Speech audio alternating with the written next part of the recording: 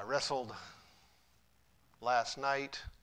I've actually been wrestling all week, and I wrestled last night. I've been wrestling all morning with this message. It's going to be, how do you say this?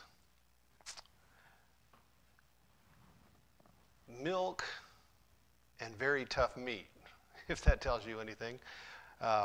One side of it's going to be super easy for most here to understand, and the other side of it is going to be very tough chewing. It's all the best way I can describe it. And so if I didn't believe the Holy Spirit could teach, we'd just go home right now, just because there's just be no point in it.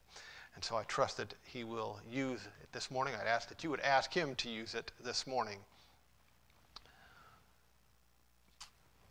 Early last week, I was put into a situation where I thought I would have to describe myself to a bunch of people who don't know me. The majority of the people that I would be discussing this with would be unlike me in almost every aspect of life. And they would have almost no knowledge of the things of the Lord. A few of the things that I had done would have been a question mark in their mind, and it would have made no sense to them why I did what I did. And I was expecting them to maybe question me on it. And I was going to have to answer and explain to them, to people who have nothing, basically they're obviously unchurched people. I would have to explain to them, I'd have to describe myself and my actions. So I began debating in my own mind, anticipating that maybe this question would come up and I would have to answer. I began debating in my own mind how I would answer that question. And after some debate, I came to the decision that I would answer the question by telling them that I am a lover of Jesus Christ. Now, as it turns out, no questions were voiced concerning my actions, and the conversation that I was anticipating never took place, at least in that form. But since that time, my mind has been having this conversation. It has been wrestling with that statement, and the wrestling is still taking place. What does it mean to be a lover of Jesus Christ? If I just say those words, does that make it so? What does it mean to be a lover of Jesus Christ? Many of you here would use that same description for yourself. What does it mean? As I wrestled through the answer to that question, I began to put the answers down that I was coming up with on a piece of paper. And pretty soon I realized that I had outlined John chapter number 1. We've been in this passage a lot of times, and we've actually been here fairly recently, but this morning I'm going to ask the Spirit of God to use this to teach us what it means to be a lover of Jesus Christ. Now, in the auditorium this morning, there is a great variety of people. Some are in church maybe for the first time. Some basically grew up in the church. Some know very little of the Bible. Some know, they would consider themselves almost, you've been studying it all your life. You know a lot about the Bible. Some here would call themselves lovers of Jesus Christ, and others aren't quite sure. I personally believe that if we would allow the Holy Spirit, he will teach us something. He will teach you something. He will move you forward. No matter where you find yourself this morning, the Lord can take you from where you're at and move you forward. The title of this morning's message is, Am I a Lover of Jesus Christ? Am I a lover of Jesus Christ? Let's read John chapter number 1. In the beginning was the Word, and the Word was with God, and the Word was God. The same was in the beginning with God. All things were made by him, and without him was not anything made that was made. In him was life, and the life was the light of men. And the light shineth in darkness, and the darkness comprehended it not. There was a man sent from God whose name was John. The same came for a witness, to bear witness of the light, that all men through him might believe. He was not that light, but was sent to bear witness of that light. That was the true light which lighteth every man that cometh into the world. He was in the world, and the world was made by him, and the world knew him not. He came unto his own, and his own received him not. But as many as received him, to them gave he power to become the sons of God, even to them that believe on his name, which were born not of blood, nor the will of the flesh, nor the will of man, but of God. And the Word was made flesh and dwelt among us, and we beheld his glory, the glory as of the only begotten of the Father, full of grace and truth. John bare witness of him, and cried, saying, This was he of whom I spake. He that cometh after me is preferred before me, for he was before me. And of his fullness have all we received in grace for grace. For the law was given by Moses, but grace and truth came by Jesus Christ. Am I a lover of Jesus Christ? Let's pray. Father, you know the difficulties that we face. You know the narrowness of our minds, and we ask that you, by your Spirit, would speak through your word and draw us into truth. May each of us be lovers of our Savior. For we ask this in his precious name. Amen. To be a lover of the Lord Jesus has got to be more than words and more than emotion. It has to have meaning to it. Words have meaning, and we can say words that we don't mean. The words have to have some context to them and a meaning. Am I a lover of Jesus Christ? They're easy words to say, but what do they mean? Are you a lover of Jesus Christ? If you say so, what do you mean by that? I find 5 answers from John chapter number 1 this morning. We'll look at them. 4 of them are actually fairly simple. Number 1, am I a lover of Jesus Christ? I believe that Jesus Christ is God. I believe that Jesus Christ is God. In our world today, especially in the religious world, the name Jesus Christ is very common. In the United States, the public knowledge of the Lord Jesus is diminishing, but still, almost everybody has at least some knowledge of who Jesus Christ is. Many of the religions today use the name of the Lord Jesus. They use his story, they use some of his teachings, they use parts of the Lord Jesus within their religion. There are all types of religious beliefs concerning Jesus Christ. Many would claim a connection with the Lord Jesus. In all these different religions, many of them would claim a connection with Jesus Christ. But we have a major line in the sand that we can draw here. Do you believe that Jesus Christ is God?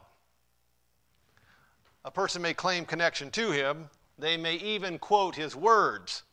But do you believe that Jesus Christ is God? If you do not, then you are denying very clear teaching of the Scriptures. We could go to dozens of verses here this morning throughout the Bible, but John 1 has as clear a testimony as we need. Look at John chapter number 1, verse number 1. In the beginning was the Word. And you notice that word is capitalized word.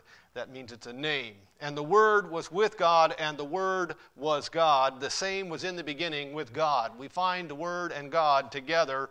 The Word is God. And verse number 14 tells us very specifically, and the Word was made flesh and dwelt among us.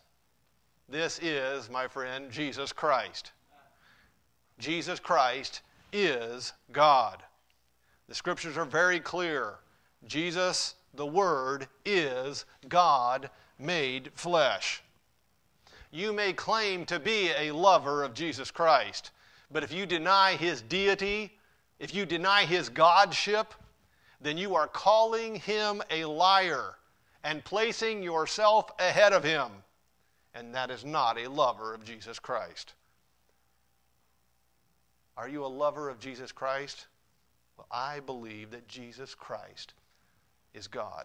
Number two, I believe that Jesus Christ is the creator of everything.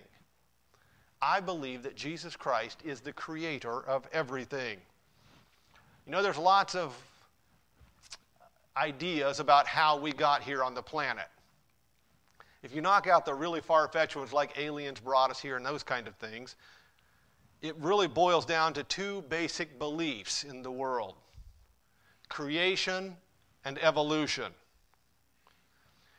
Now, many people in this world believe in evolution because the school systems have decided to teach it as truth, and that's basically all they teach. And so many people believe the theory of evolution. Personally, I don't have enough faith to believe in evolution. There are so many problems with it. There are so many things that just don't add up. To have a big bang that blows up and creates a perfect world is way too much for me to believe. It takes way too much faith to try to wrap my mind around an explosion creating life. It just is not practical. There's just way too many problems with that. But people do believe it because it is a very convenient thing to believe.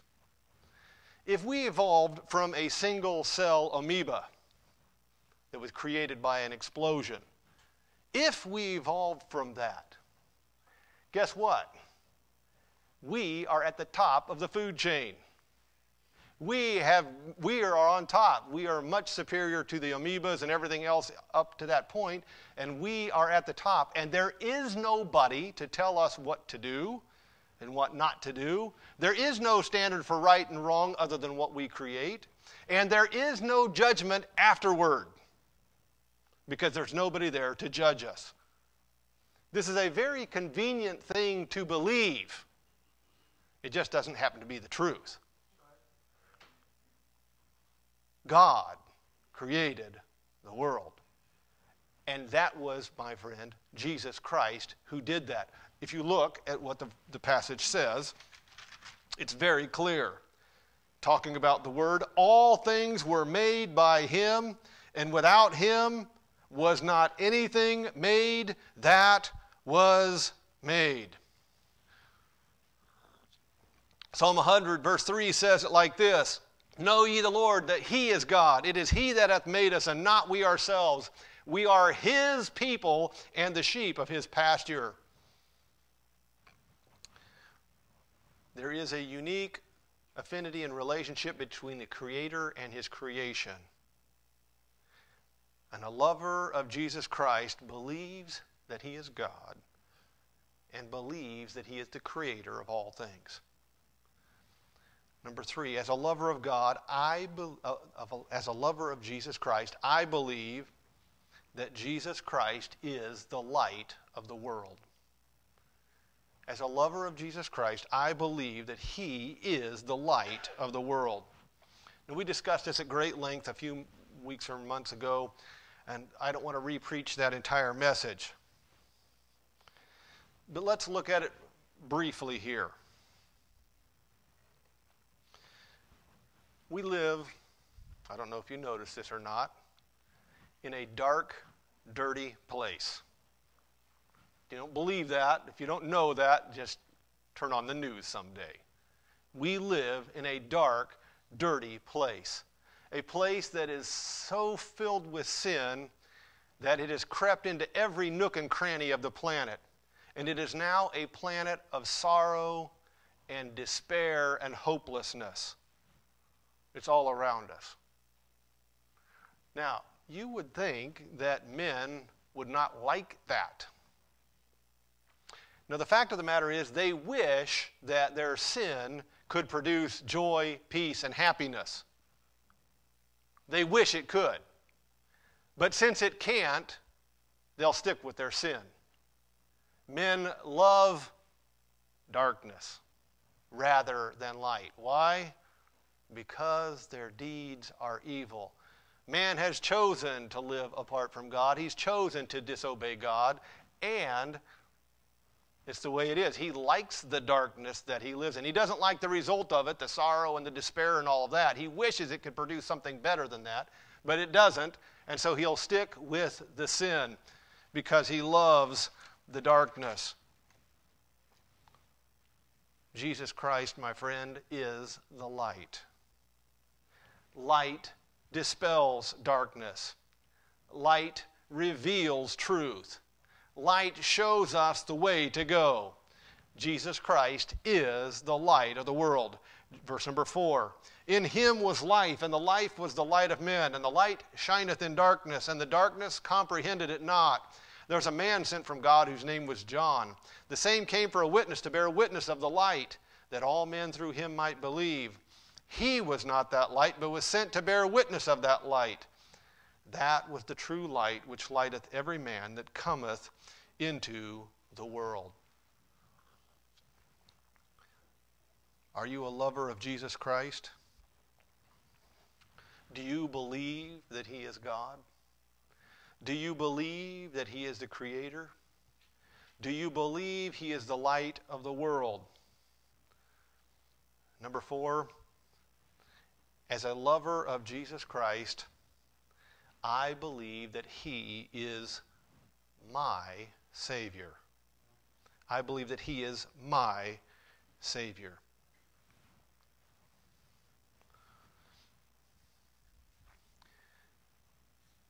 Within every man, there is, unless he short-circuits it, a knowledge that there is an eternity and that there is a God. It's made within us intrinsically. We know this. We can short-circuit it, but we actually know it from the get-go. This is why that no matter where you go, whatever society you find, or and whatever civilization you discover, they always have a God that they have made, and there is always an afterlife. Always. Because within, we know these things are true. We may not know the truth of what it is, but they know it, so they make something up to fill that void.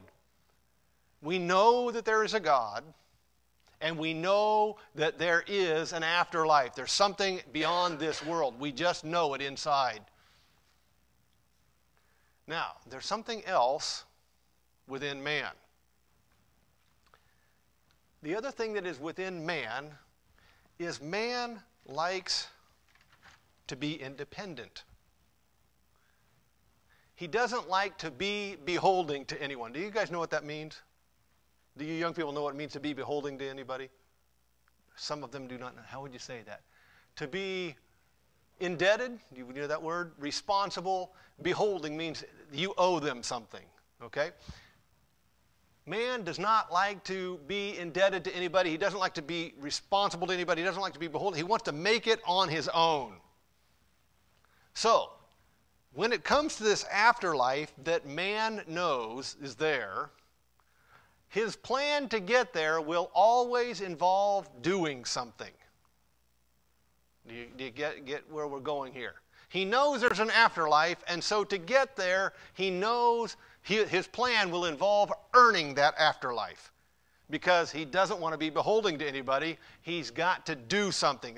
That's how his plan will go. He'll have to do something. A good life will have to be lived. Good deeds will have to be done. He'll have positives and negative acts, and they're going to be required to have more positives than negatives. He's got to do the right thing. He's got to say the right thing. It's the man's plan. Justin sent me something the other day, just a short news clip of a church that you would know if I mentioned it, who the guy in charge he was baptizing these people. He said the wrong words. He baptized them as infants, and he said the wrong words, and that invalidated all of those baptisms and everything that took place after that. Now, how would you like your eternity to rest on that? Some bumbling religious guy mumbles the wrong words, and you go and you lose eternity for it. What a mess. What a nightmare. But this is what man will always do. His plan will always involve saying the right thing, doing the right thing, and making sure you say and do a right enough of everything. The question, however, always lingers. Did I do enough? Did my good outweigh my bad? Did I impress the right people? Did I say the right things? There'll always be the question, was it enough? But God's plan is entirely different. He knows that man has sinned. He knows that sin cannot get into heaven. And he knows that doing good deeds doesn't erase the bad ones. I don't know how we got this misconception in our mind that God was going to, if we did some good, it would eliminate the bad. It doesn't make sense. If I went out and robbed a bank this afternoon, and then I gave 75% of the money that I got from the heist to needy people, would the judge or the bank care one way or the other?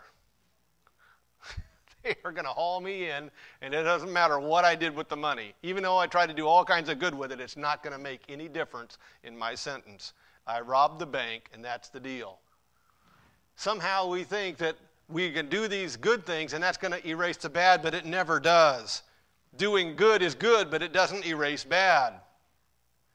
Man wants to earn his way to heaven and be beholding to nobody, but that isn't possible. Even man's best actions are tainted by sin. He cannot earn his own way in. God knew this, and so his plan was different. He sent the Lord Jesus. Just as this passage tells us, he became flesh and lived among us, and he lived perfectly. And after 33 years of living perfectly here on the earth, he died in my place. He took my sin, he took your sin upon him, and died in your place.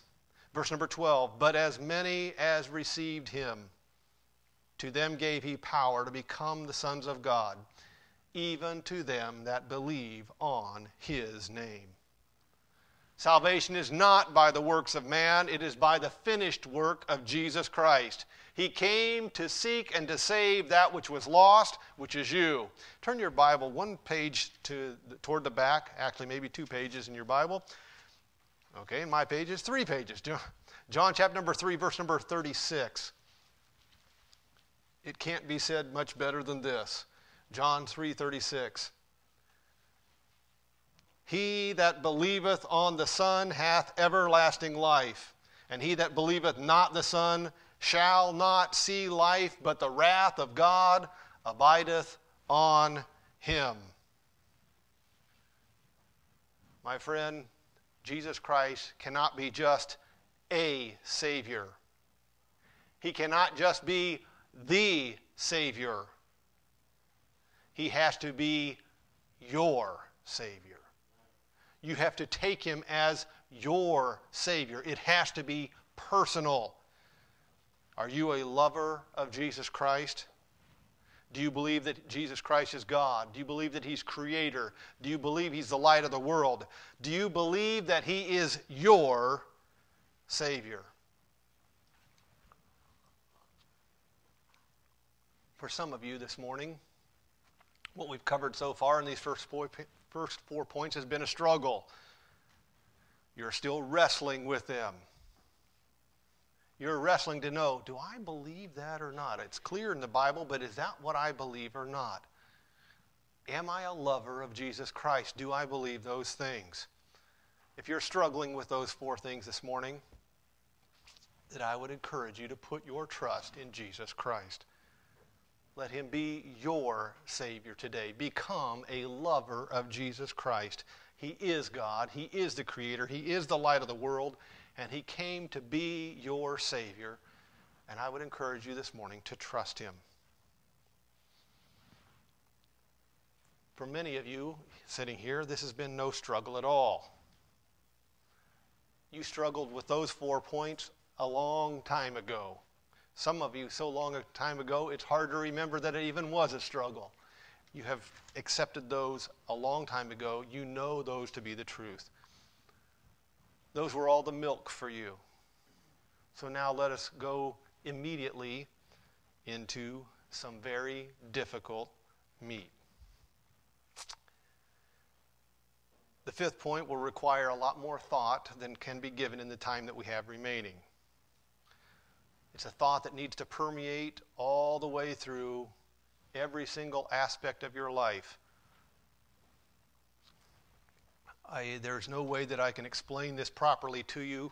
If the Holy Spirit doesn't explain this, then you really need to pay attention and ask the Spirit of God to teach you this, because you're not going to get it unless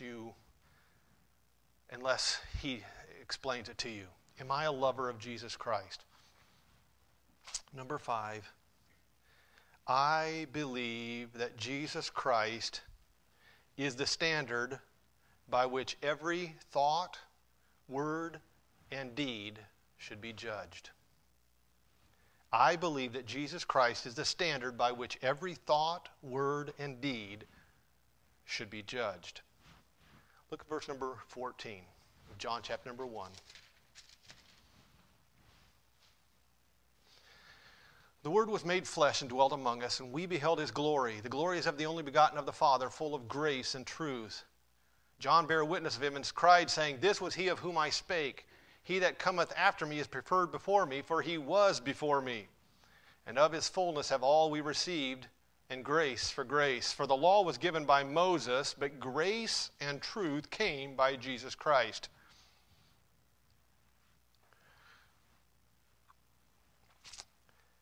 The Old Testament law, the law of Moses, was a list of do's and don'ts. What the law did in one level is it appealed to man's innate desire to do something to earn heaven. This is what you do and this is what you don't do. And so in the keeping of that law, it appealed to our desire to not be beholden to anybody. We kept the law. It was often tedious and complicated, but men very often fooled themselves into believing they had kept the law entirely. Remember the rich young ruler? And he says, all these things have I kept from my youth. The Apostle Paul said, I was blameless in front of the law. The Pharisees, the one who was praying, he's looking around and he's saying, I'm sure glad I'm not like that guy. They had fooled themselves into believing that they had kept the law. There's nothing wrong with the law, but it was possible to misconstrue your own actions and words into believing that you were keeping it. The law was given by Moses. Remember the Pharisees who the law said you were supposed to take care of your parents, but they would give it they use that law and it's Corban, and so now they can't take care of their aged parents because they'd already given the money. So they were using the letter of the law to cover their own greed. But in their mind, they were keeping the law. They were keeping the letter of it. Now, the law was given by Moses. Grace and truth came by Jesus Christ. Truth came by Jesus Christ. Now, what is truth? You say, oh boy.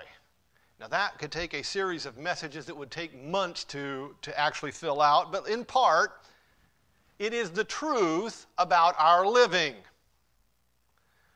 Those Pharisees who were keeping the law, they were keeping the letter of the law and had fooled themselves into believing they were keeping it. All of that could look good when you compared it with everybody else around them. When you compared it with the law and the letter of the law, they would say, see, we're keeping the law. But what did that look like when they compared it with Jesus Christ? Grace and truth came by Jesus Christ. That's why they hated him so bad. Is because they had themselves fooled into believing, we're all right here. Look, we are keeping the law. And then they come up with the Lord Jesus, and all of their flaws and their wrongs are standing out like a sore thumb. They are being made to show, they are being shown up for who they really are. They are seeing perfection. They are seeing the true fulfillment of the law in Jesus Christ. They had believed they were keeping the law because they hadn't killed anybody. They believed that they were keeping the Ten Commandments because they hadn't actually committed adultery. But truth came by Jesus Christ. And when they were placed next to Him, they were shown that they were not. Yes, they might have been keeping the letter of the law. But when they were placed next to Him, their failures were easily shown. Now, I think you can divide that in your mind. We understand that our righteousness does not come by the keeping of the law, correct? There's nothing we can do to earn righteousness. There's nothing we can do to get ourselves into heaven. We go to heaven because of the righteousness of Jesus Christ. Jesus paid it all. But let me ask you this. Does that nullify the standard? If our righteousness, we can only get our righteousness is found in Christ, does that nullify the standard? Well, let me give it to you in simpler terms if you're having trouble getting your mind to wrap around that. I get in my car and I go 80 miles an hour through a residential neighborhood. The police pull me over. I have broken the law, correct? The fine on that, I hate to think, but at least $500, I'm guessing, would be the fine for doing 80 miles an hour through a residential neighborhood. So, I don't have the $500, but my good friend Art here comes in and pays my $500 fine. So, I couldn't afford it, he paid it. Does that now make the speed limit 80 miles an hour? The fact that he paid my wrongdoing does not change the standard on the street. It is still a residential zone. Just because Jesus Christ paid our sin debt does not change the standard of right and wrong. Can you get your brain to wrap around that? We sometimes think, okay, well, I can't be perfect, so therefore I'm just going to offer God whatever's the best I can do because that's all I can do. That's changing the standard, my friend, and that isn't acceptable. A lover of Jesus Christ says, I believe that Jesus Christ is the standard for every word, for every thought, for every deed. It's going to take a little time to sink in. Now let me give you a super stupid example. But I'm hoping that it'll help you get going on it.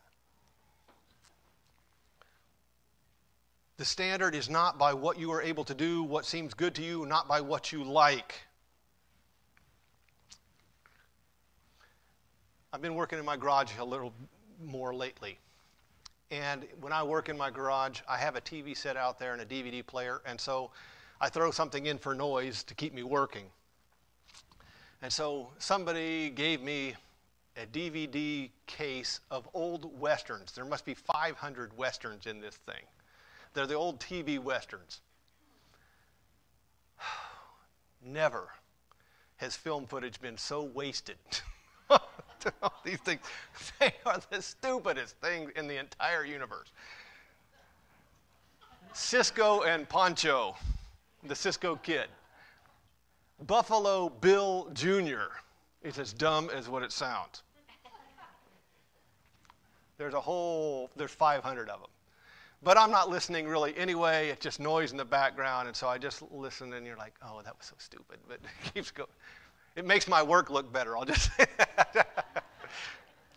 Anyway, these back in the day, if you remember those shows, there was a hero of the show, okay? And that hero, I've been paying enough attention to notice this. That hero in the show, every single time they'll get in a fist fight. Sometimes they start the fist fight. Every single time they will cut corners in right and wrong because it works out at the end. And so it's all okay just because they cut some corners. But it turns out all right. Every single episode, they will say things that are a promotion of their pride, a promotion of a self-promotion. Now, I'm not here to knock old black and white TV shows. I'm not here to criticize any of that and say that's bad. I'm not, okay? What I'm trying to get you to understand is these were the people they called heroes. And let me ask you, did they act in a manner that Jesus Christ would have acted in that similar situation? I'm not trying to beat up the Lone Ranger or anything like that, okay? But what I'm trying to get you to understand is, wait a second, there is a standard. And we actually like it when the good guy throws a punch on the other guy. We actually like it when, okay, the guy cuts a little corners, but it ends up okay in the end. We actually like it when he makes this really proud statement like John Wayne.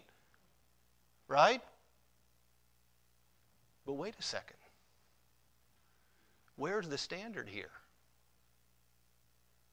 No, I'm not here to knock TV. I'm not here to knock these shows. Let me ask you this. Let's put it into real life. What happened this week? What words, what thoughts, what events actually met up with the standard in your life this week? Just because Jesus Christ paid your debt does not allow you to go 80 miles an hour now. It didn't change the standard.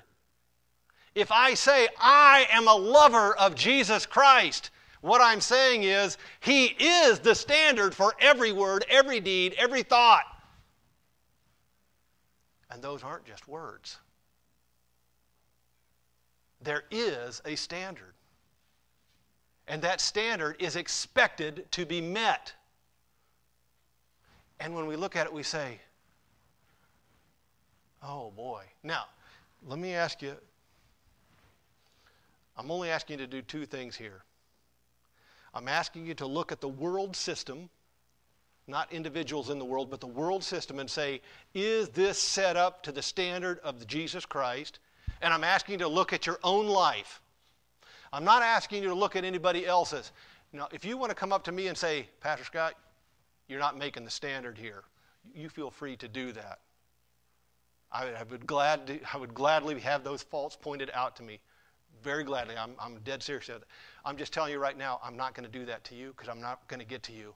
Because right now, for the last week I've been wrestling with this, there's so many beams in my own eye, I'm not going to be able to get the splinters out of yours right now. We have let the standard fall to whatever we thought was acceptable, whatever we liked, whatever we were possible to do. And my friend, a lover of Jesus Christ, says He is the standard. And it won't take you more than 2 seconds to look at your life and say, woe is me. I am undone. I cannot think of one place this week that I met the standard. Fortunately for all of us, grace and truth came by Jesus Christ. If only truth had come by Jesus Christ, we'd all just have to fall down dead and say, I can't do it. But grace came by Jesus Christ as well. That grace is not, it's okay, forget about it, I'm not that worried about it. That's not what grace is. Grace for salvation paid the debt. Grace for the standard provides the way. You have been provided in Jesus Christ, in His nature and the Holy Spirit living within, the power to live up to the standard. It can be done. Walk in the Spirit, and ye shall not fulfill the lust of the flesh. And too often we choose to not walk in the Spirit, and we fall flat on our face. We set our own standard, and that is a disaster. But Jesus Christ, in his grace, provided with us the means to meet the true standard. The standard was not lowered just because Christ paid your sin debt. He set the standard. And a true lover of Jesus Christ believes that Jesus Christ is the standard for every thought, word, and deed. So the question slaps us in the face this morning. Am I a lover of Jesus Christ? Let's pray.